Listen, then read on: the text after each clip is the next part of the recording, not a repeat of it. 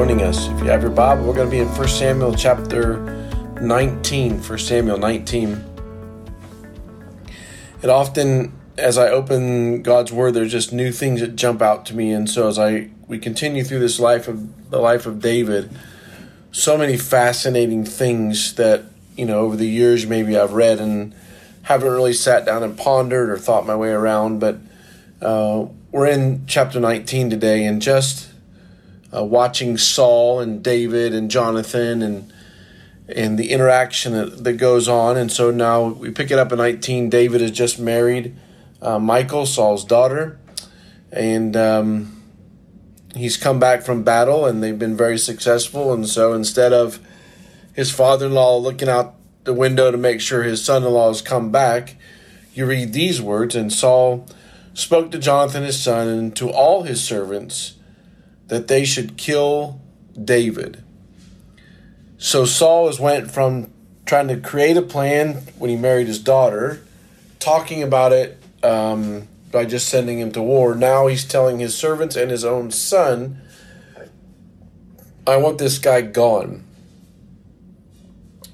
So as you open up 1 Samuel 19, why does Saul want David gone? There's a lot of varying reasons. Could be the kingdom, could be jealousy. But something that's so interesting to me is it's almost like God is giving Saul opportunity after opportunity after opportunity to say, you know what?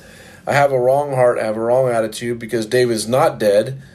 Maybe I really need to evaluate what's going on in my own heart. And it doesn't seem like anywhere at this point will we find Saul saying, okay, Lord, what do you want to do in my heart? But you're going to have his son, Jonathan, who loved David.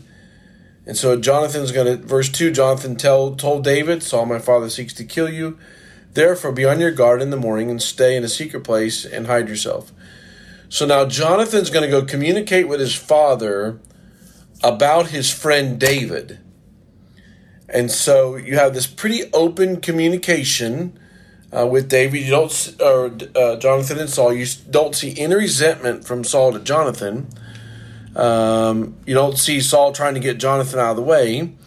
But you get open conversation. And Jonathan spoke well of David to his father and said to him, let not the king sin against his servant David, because he has not sinned against you, and because his deeds have brought good to you. So here's some things that he's done. Verse 5. For he took his own life in his hand, and he struck down the Philistines, and the Lord worked a great salvation for all of Israel. You saw it, Dad, and rejoiced. Why then do you sin against an innocent blood by killing David without a cause? So now he has his son coming to him and say, listen, this David has actually benefited you. He hasn't hurt you. You saw how great the Lord worked. It was a great salvation. Dad, don't do this. This isn't right. Verse 6. And Saul listened to the voice of Jonathan. Saul swore, as the Lord lives, he shall not be put to death. And Jonathan called David, and Jonathan reported to him all the things that he had been said. Then Jonathan brought David to Saul, and he was in his presence as before. Interesting phrasing to me. As the Lord lives, he shall not be put to death. Is it coincidence? Is it picking and choosing? As the Lord lives, he shall not be put to death. As I am king, he shall not be put to death. As Jonathan, as you've come to confront me and encourage me, and I recognize that I've maybe made some unwise decisions, so I'm not going to hurt your friend. None of those phrases are there. As the Lord lives, he shall not be put to death.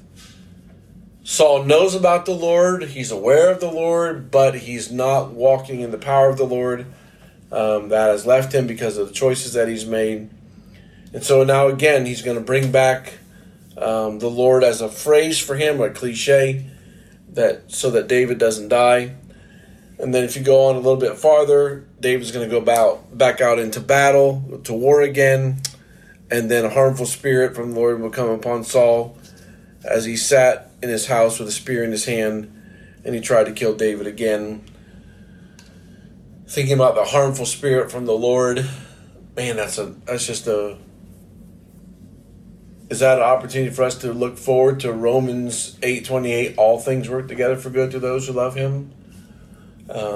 Is an opportunity for us to think about David and not walking in circumstance truth, because he's been, now this will be the second time he tried to pin him to the wall. He's asked for dowry for his daughter, hoping that his daughter would die. And so David is watching this man that is now his father-in-law.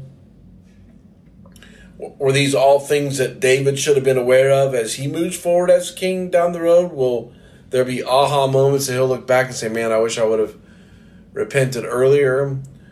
I really don't know. And just things I'm putting out there. I think as I read through this passage today, the thing that I'm thinking about is, who in my life do I need to pause to celebrate? Because it seems like Saul gets crazy when David goes out to battle and has success. So who is it in my life where we see God working that as a brother or a sister, as a pastor friend, that we just need to celebrate that the Lord's with him, that God's doing things and it's exciting, and there is no jealousy, but we're for them. And the other thing that I'm thinking about is where do I need to pause to consider repentance? Where do we see Saul should be having aha moments saying the Lord is with him? And I don't want to be the guy in history that's trying to take the Lord's anointed out. How do I celebrate him? How do I walk with him? And that's not happening as you walk through 1 Samuel. And so where is the Lord speaking to us, calling our hearts to repentance, calling us to lead, to say, here's an opportunity for you to say, you know what, I want to go in a different direction. You have my attention. So a couple things as you think your way around 1 Samuel chapter 19. I do appreciate you joining us today. I'm going to pray for you today and thank for the Lord for the opportunity for this day and this new day that he would give us strength in it. So Father, we thank you for your word, and sometimes it can be confusing and sometimes it's just very clear. There's lots of opportunity for us to ponder and think and open our hearts up to that. We want to do that. We see Saul who doesn't do that, and we want to open our hearts up to the scriptures. And so may we celebrate well those who are having success, and may we walk today with the thought process of where do we need to consider repentance.